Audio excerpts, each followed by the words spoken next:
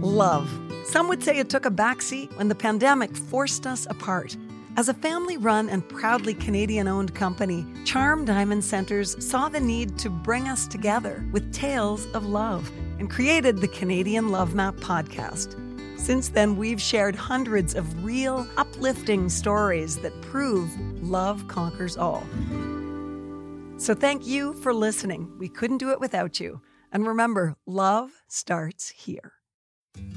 What the world needs now is love. More love. Stars literally aligned. He's always been the one. There's someone out there for everyone. I'm Nancy Regan, your host on the Canadian Love Map. We are on a journey to uncover and share love stories of all kinds. He's never forgotten to bring me flowers. We're hoping we're going to give a little good news to this world. Even in these dark times, the life continues to go on. It's all about compassion, devotion, adventure, and of course, love. Everybody needs somebody. Everybody needs love. This is the Canadian Love Map. Well, love is the most important thing. I just want people to find it. I know as a reader, as a viewer, I've found some piece of art that has really connected with me in a way that was very deep and affecting. And I would like to be able to even do like a small part of that and make someone feel a little bit more human and a little bit more connected. This week's love story belongs to Kim Albright and Julia Lederer, a director and screenwriter who are touring the festival circuit with their powerful new film. With Love and a Major Organ started as a stage play, and now it's a feature-length film that is charming, inspiring, and connecting with audiences. It's all about heart, literally. This is the Canadian Love Map. Kim and Julia, welcome to the Canadian Love Map. Thank you. Hi. I want to say thank you for this film. And I would say first, I'm going to start by explaining that my thank you is twofold. One, I think it's a gift to the world. So there's a great compliment to start our podcast conversation. But I also used to do a lot of junkets. When I worked in television, I would travel to New York and LA and do movie junkets and interview the stars. And I always would just hope that the movie was going to be any good. Almost from the very first frame, I thought, oh, I'm going to love this. So we're talking about love today. And I wanted to start off by offering you that really amazing review to say thank you. Thank you. Oh, thank you so much. It's so lovely to hear from the very first frame. That's like the best compliment ever. Honestly, Yeah. I could tell immediately. I was like, oh, wow. You know, you either in everything in life, you have an opportunity to lean out or lean in. And right away, it made me lean in. Oh, amazing. That means a lot. I mean, I think what you want most as an artist, right, is to have your work resonate. So yeah, thank you. We're so glad. How are you feeling about the reception so far? What is it like? You know, you spend so much of your life, your blood, sweat, and tears on a project like this, and then you actually put it out into the world, which can be terrifying. So amazing when you actually hear people respond in a positive way. Mm-hmm.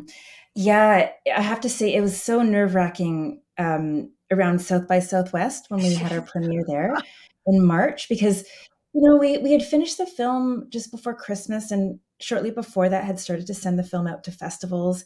And so the anxiety kind of starts there before you're even at a festival. Where is it going to get in? And will it be a good festival? And anyway, you can imagine. And then I got onto the South by Southwest and we were so thrilled.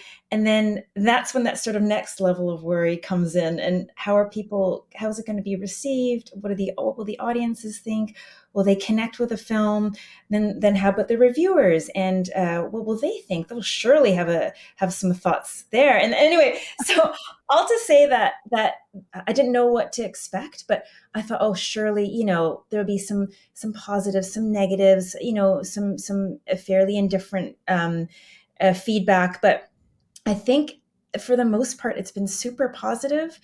from people, from reviewers, from publications. So I'm just so thrilled, and I'm still sort of waiting. Okay, when's the shit really going to hit the fan? It's been out there for a good 6 months now, and the positivity is still sort of coming through. So I'm just so thrilled about that. How has that washed over you, Julia?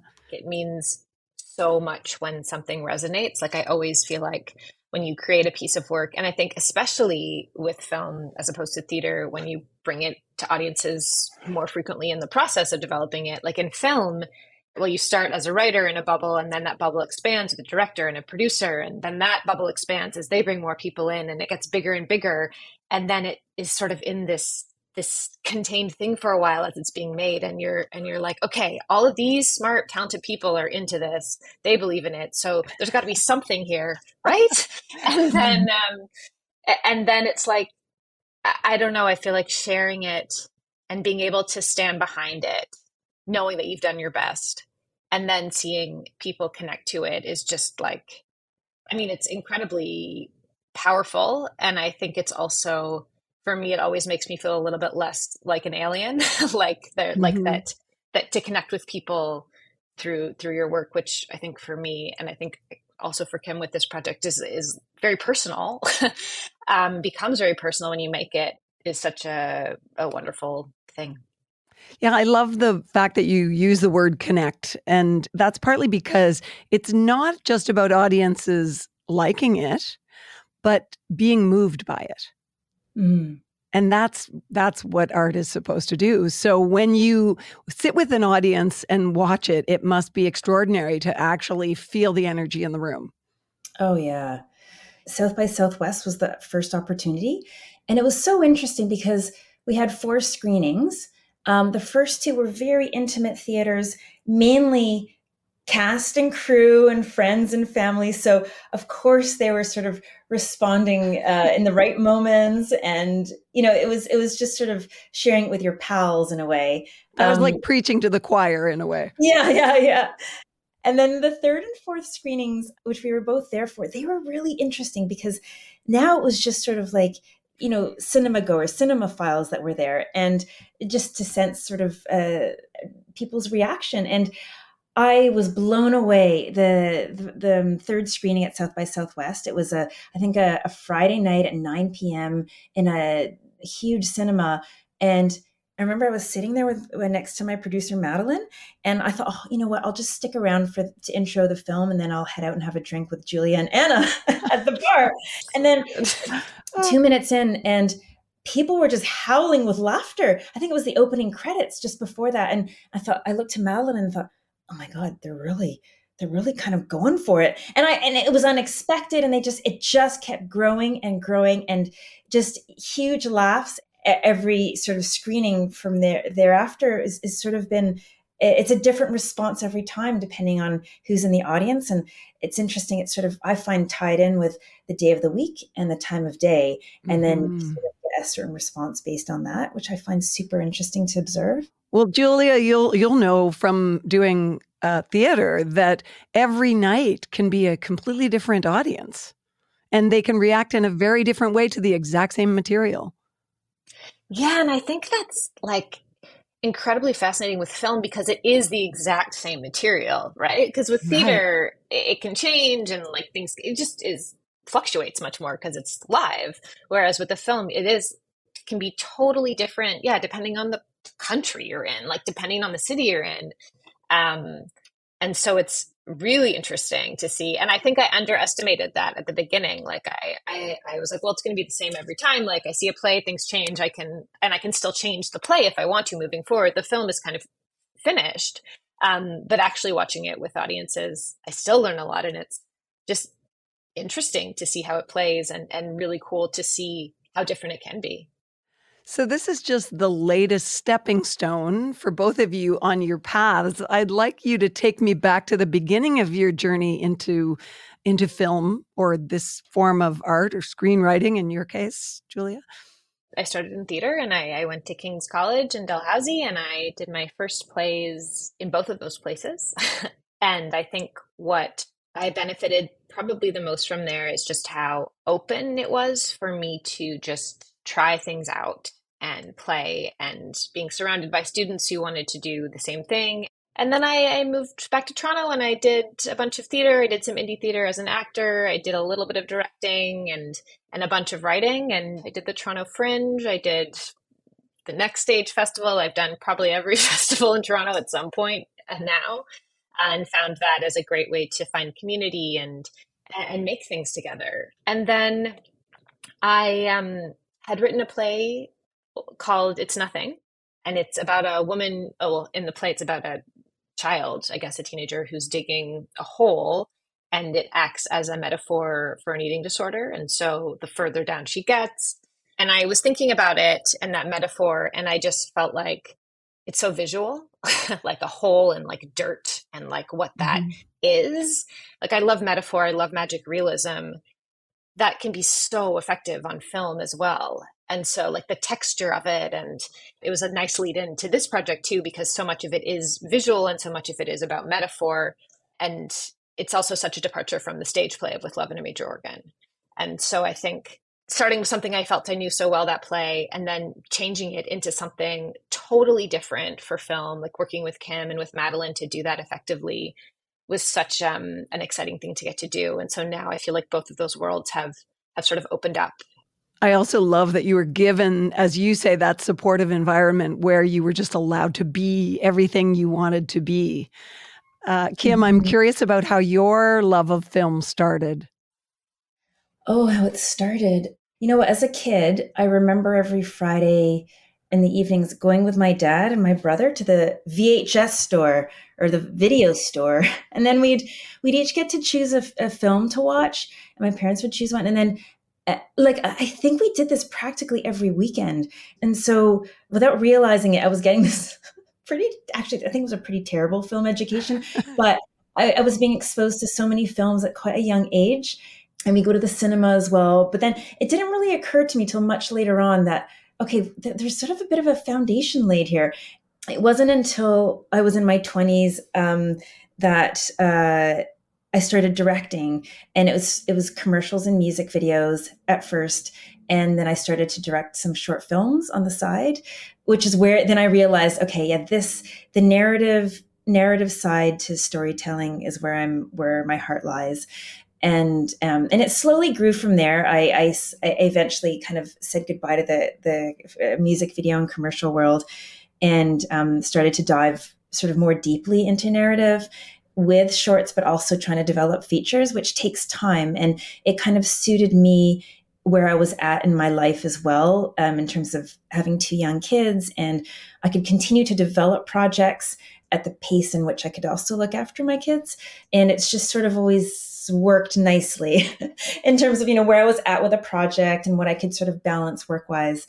But yeah, it started, I think, very early on from just being exposed to a lot of films at a young age, and then starting to make my own after many years of trying other things and going to school and whatnot. It sounds like a great balance, like love and practicality. Yeah. It works on all levels for you. For sure. And it's something that I need, as much as I love looking after the kids. I mean, they're 9 and 6 now, so they're way more independent and at school. But I needed this outlet when they were so little. I needed something to just dive into creatively to kind of keep me sane. And so I'm so thankful to have had that outlet, and to the collaborators that I had worked with that kind of understood where I was at in my life, and knowing that, she'll get back to us when she's ready, and right back to that, note or email or whatever it is. I think for a lot of young moms, the film is a blessing, in terms of how you can dive into it, and that it's this outlet, this creative outlet that we all need to sort of feel human. Yeah, it's almost like an anchor to yourself when you can really lose yourself in those early years of parenting. Oh my God, yes. Yeah, you need that anchor. I had an anchor, but I was an anchor on TV. Right. So I went back and was balancing both. I would love to get a summary of the film for those, most of the listeners won't have seen it yet. And I guess the way to ask this is, what was your elevator pitch? Yes. And this is a pitch that is sort of, I have to say, just a slightly longer than I think most others, but you'll see why. That's good. I'm in for it. I'm ready. There's a bit of groundwork we have to cover. I think beforehand, everyone just needs to know that in this world, everyone's heart is an object. So it's not a fleshy beating heart like ours are. It's an object that best sort of represents who they are as a person. So that's point number one. Point number two, the world in which the film is set is similar to ours, but with slight differences in that, everyone relies on their technology so much, their devices, their apps to make decisions for them, to dictate their lives, to just guide the way from them, really.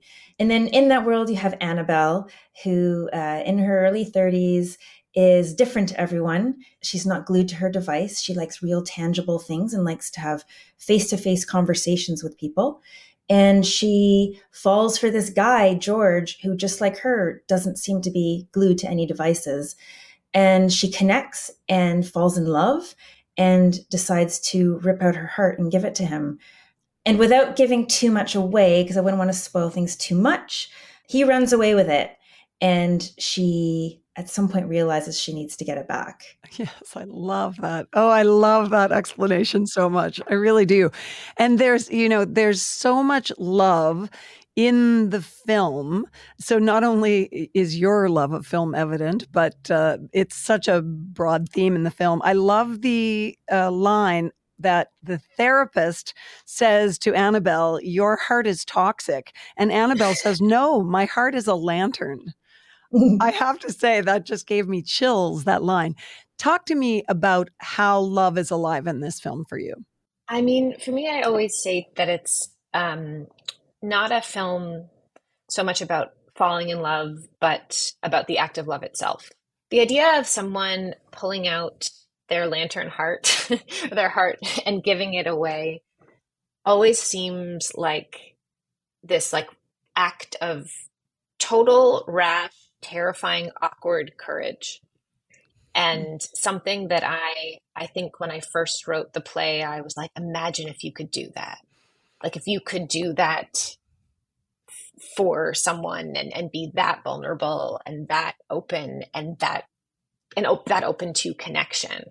And I still think about that. I mean, often we get asked what objects would our hearts be. And I always want to say, oh, it would be a lantern, obviously. But then I know that that's not, for me, I think it would be like a lamp with a purple shade. For me, yeah, the idea of love in the film is also something that is generous and that exists within friendships as strongly as it does in romantic relationships. And that exists in this case between a mother and a son as well. And that you can love someone so much and act with the best of intention and act totally from a place of caring for them. And that doesn't mean it's right for them, and how painful that is too.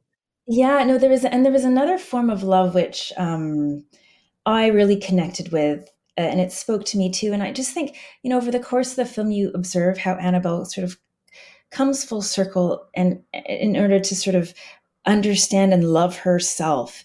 This is something that sort of dawned on me a little bit later in terms of the development of the script, working with Julia, and you see it in the film. You sort of see, where she began and then what she went through and how she comes kind of out the back end in a sort of much calmer, more collected place. But ultimately, she understands herself a bit better and has come to accept and love herself for who she is. And so I think that element of self-love is also really important in the film. Mm-hmm.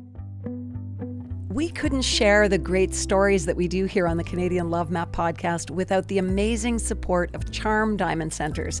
They are Canada's largest family-owned jeweler, and they're proud to be putting love on the map. The folks at Charm Diamond Centers are thrilled to be a part of your love story. So visit charmdiamondcenters.com or one of your local stores. Love starts here.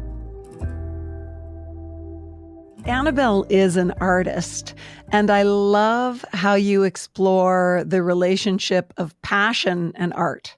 One of the most exciting things about writing the core story as a film was that the world suddenly got bigger. Because in the play, there are only three characters. You don't know what her job is. You don't know. It's very focused on those three characters and their relationships to one another. But in the film, suddenly, yeah, it was like, what does she do? Like, what is she passionate about? Because I think initially we didn't have another thing. Like, she would go to work and then she would sort of, like be interested in her friendships, but there wasn't another thing. And then it became pretty quickly evident that she needed a way to express herself. Like, that's what this character needs, a way to get her emotion out. And that art is such a beautiful way to express something that isn't spoken. It's very visual in this case. And an outlet for her, and also a way to sort of get a sense of her internal landscape too, like when she has all this color within her and when she doesn't. And I think Anna, actually, come to think of it, Anna Maguire, our lead, I think was very instrumental in pushing Annabelle to be this extremely passionate artist. For instance, in the scene where, she's creating that first sort of sonic love letter for George, and that scene ends with her, taking her clothes off and painting her body and then pressing it against the canvas. I remember, I don't think that was initially written down in the script, but I think it was Anna's idea to say, let's go naked. I'm going to go naked. I'll do it. And I said, are you really? Okay. Are you comfortable? Because, it was just sort of suddenly thrown at us. And I thought, well, if you're willing to go that far, I will happily go on that ride with you. And, let's try. Okay. And so I think Anna, she understood the characters so well and wanted to just sort of, really convey this passion and desire physically, and also in her art form as best possible. So if I'm not mistaken, I think, she really did sort of want to just push it to the max, and the naked aspect was, if I'm not mistaken, I think she encouraged us down that road. It's a powerful scene. It's beautiful. I'm curious as to whether you both described, this relationship between passion and art. Is your own relationship with art something that really provides you with a release? Mm-hmm. There's two things, apart from my family and my kids and my husband, that I deeply love. But there's two things in my life that I absolutely need to function, and that is my work, my films, and being able to feel passionate about what I'm developing, what I'm spending my time sort of thinking on and trying to kind of organize in my head or develop the ideas of that, and playing tennis. Those are the two things that I don't think I can function if I didn't do as regularly as possible. Excellent answer. I love tennis. It's a lifelong love affair for me too. So a love and hate relationship, but that's what keeps me. Like golf, I guess, Yeah. Julia, what about you? Yeah, less tennis for me, though I respect it. I wish I could play tennis, but I just haven't. It's funny because it ties so directly into the film, sharing art, because it is, I think, everyone works differently, but for me, it always comes from an emotional place, and it always starts there. And I don't really know how to do it otherwise. Like, I can do other functional writing that is not that, but if it's something that I'm making because I have a question, usually I have a question that I don't know the answer to, that I'm really grappling with. And like in this case, it was, is it more functional or better or easier, I guess is the word, to live detached from emotion in the world we live in today, in the world in the future? Or is it actually like easier, more fulfilling, more satisfying to have all that emotion? And so does Annabelle want her heart back, or doesn't she? And the ideal answer to this question is, of course it's better to feel. Of course it is. But is it? Like, I don't actually know sometimes, because it can be so painful. Yeah. And that's the balance. So for me, I'm usually driven by something I'm grappling with, or by a question, or by a feeling I want to like literally rip out and figure out on a stage or in a film or on a page, often, obviously, to start. And then I think it is like you, as you said earlier, like you show this thing, like you're kind of totally vulnerable. And that is the most powerful and the most terrifying thing at the same time, because you can be totally dismissed, or you can connect with complete strangers over something that you feel really deeply or that you're wondering about. And I think that's what I'm really passionate about, is is finding that connection and asking those questions, and also just like playing. Like there's so much joy in making art as well. Mm-hmm. How do you define love? Oh my. There's a big question. It's a tricky one because I think it's hard to define, and it's sometimes changing. I think for me, it's a feeling. It's definitely a feeling deep down where you would do anything for a person or a thing or something that you just care so much about. You would do anything to protect it, to be with it, to see it grow. It just sort of electrifies you and, just moves you so much inside. I think for me, it's just this sort of real visceral feeling you feel deep down. You just know when it's something or someone that you care so much about and love. Mm-hmm. Julia. It comes with this need to understand and be with someone in any capacity, as a friend, as like romantically, the parent, anything, like just that mutual support and unconditional affection and care, and being able to be together without any anxiety, something that you can believe in, because it can often be hard to believe in things that aren't tangible or proven in a way, and that love is something that you have to believe in it if you want to have it and give it and receive it. I love those definitions. And it occurs to me that you must love this film like a child. And I'm curious to know what your hopes are for this child as it's now out in the world, and where you'd love to see it go. Well, I would love to see it keep living a festival life for now. And I think just see it sort of reach audiences all over the world, and just sort of spreading its wings and letting it just take off in an organic way. And an important thing, I think, with the films that I make generally is, obviously I'd love for them to be well received, and I love a glowing review. But at the end of the day, I just want people to hopefully find some connection with the film. And if they like it or they don't like it, I don't mind those extremes, but I just, one thing I fear as a filmmaker is that there's just sort of an indifferent sort of response. Mm-hmm. That I don't want, but if they're polarized, that's fine. If it causes people to think, or it makes them think and connect, generate some sort of response, then I'm happy. I just want people to find it, because I think we've been fortunate with festivals, and I hope that it has a long festival life, and I also hope that it ends up on a platform or in many places that people are able to find it. I know as a reader, as a viewer, I've found some piece of art that has really reflected back to me something that I have felt in a way, and articulated it in a way that I've never thought to, that has felt so authentic and just connected with me in a way that was very deep and affecting. And I would like to be able to even do like a small part of that for someone somewhere and make someone feel a little bit more human and a little bit more connected. So yeah, I hope people can find it. Well, in what feels like a dark world these days, this film feels like a lantern.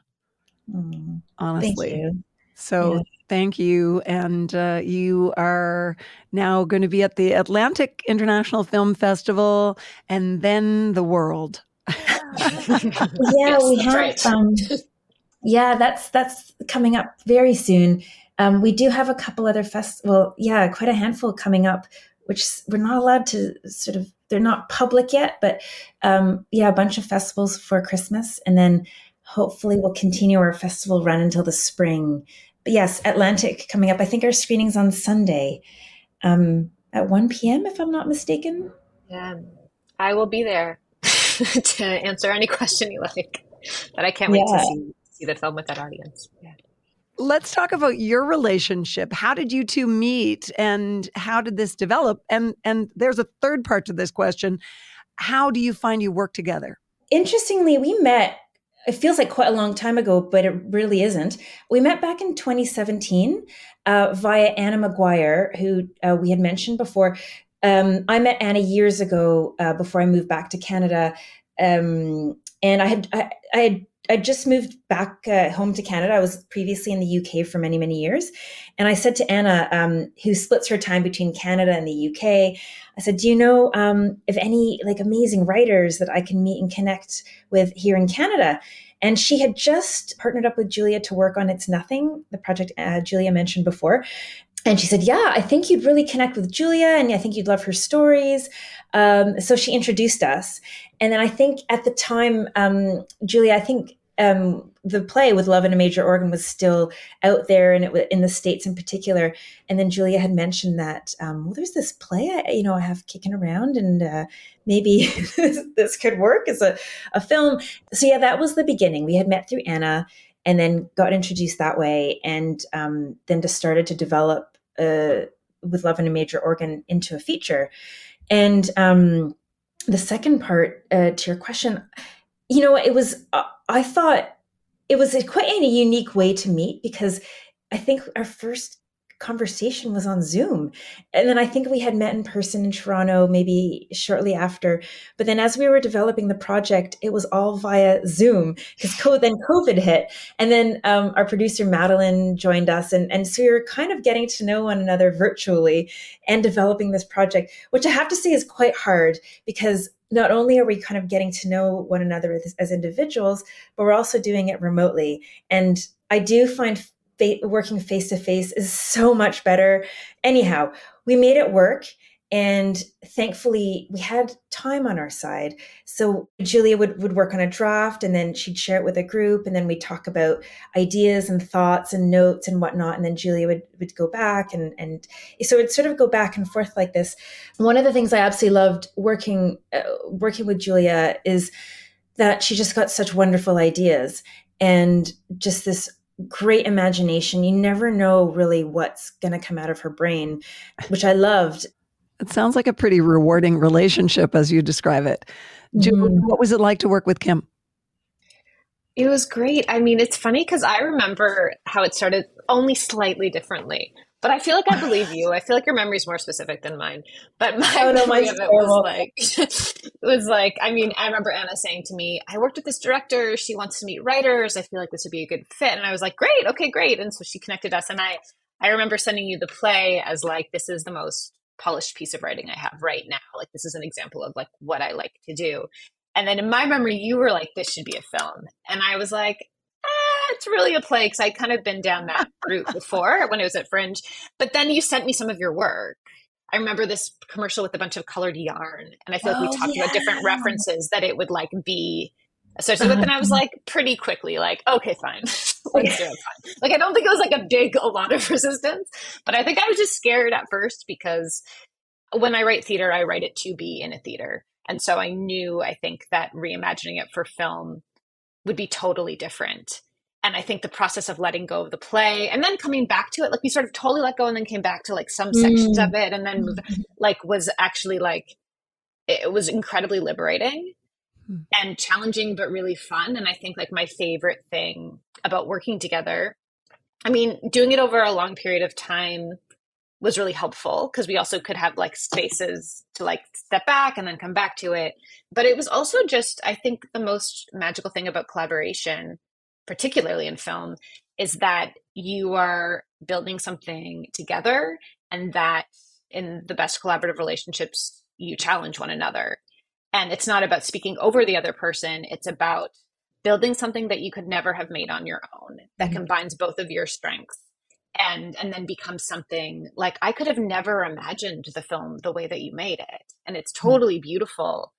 And I think that is such an amazing thing about starting with something and then working with someone else who also is as collaborative as Kim is too, and really wants to be involved and understand from the beginning, which I also think is a big strength, especially when you're creating a world together like this one with slightly different rules, because you really have to have a shared understanding of what that's going to be. So it was very rewarding to get to find that together. Yeah, I do think creative collaboration is an act of love or love in action. Definitely. And I feel, I know you had asked about the crew. I I think everyone on this project did it for the love. So, we were a small indie film. We didn't have a lot of money. So if anyone was going to work on it wholeheartedly, they had to fully love and be behind the script and the team and the potential for what it could be. That was really important because we needed to find our team that were all like-minded in that respect, because they surely weren't going to take home a big paycheck. So there needed to be some other kind of incentive and something else to sort of satisfy them in joining us on this project. Well, I just want to say again, I want to encourage everyone who's listening to seek the film out and see it, then tell other people to do the same, because we need to share that lantern. Yes, please. Thank you both so much. Good luck with it. Thank you. Thanks so much. Thanks so much for listening to the Canadian Love Map. This podcast is presented and made possible by Charm Diamond Centers. It's hosted by me, Nancy Regan, and is produced and distributed by Podstarter.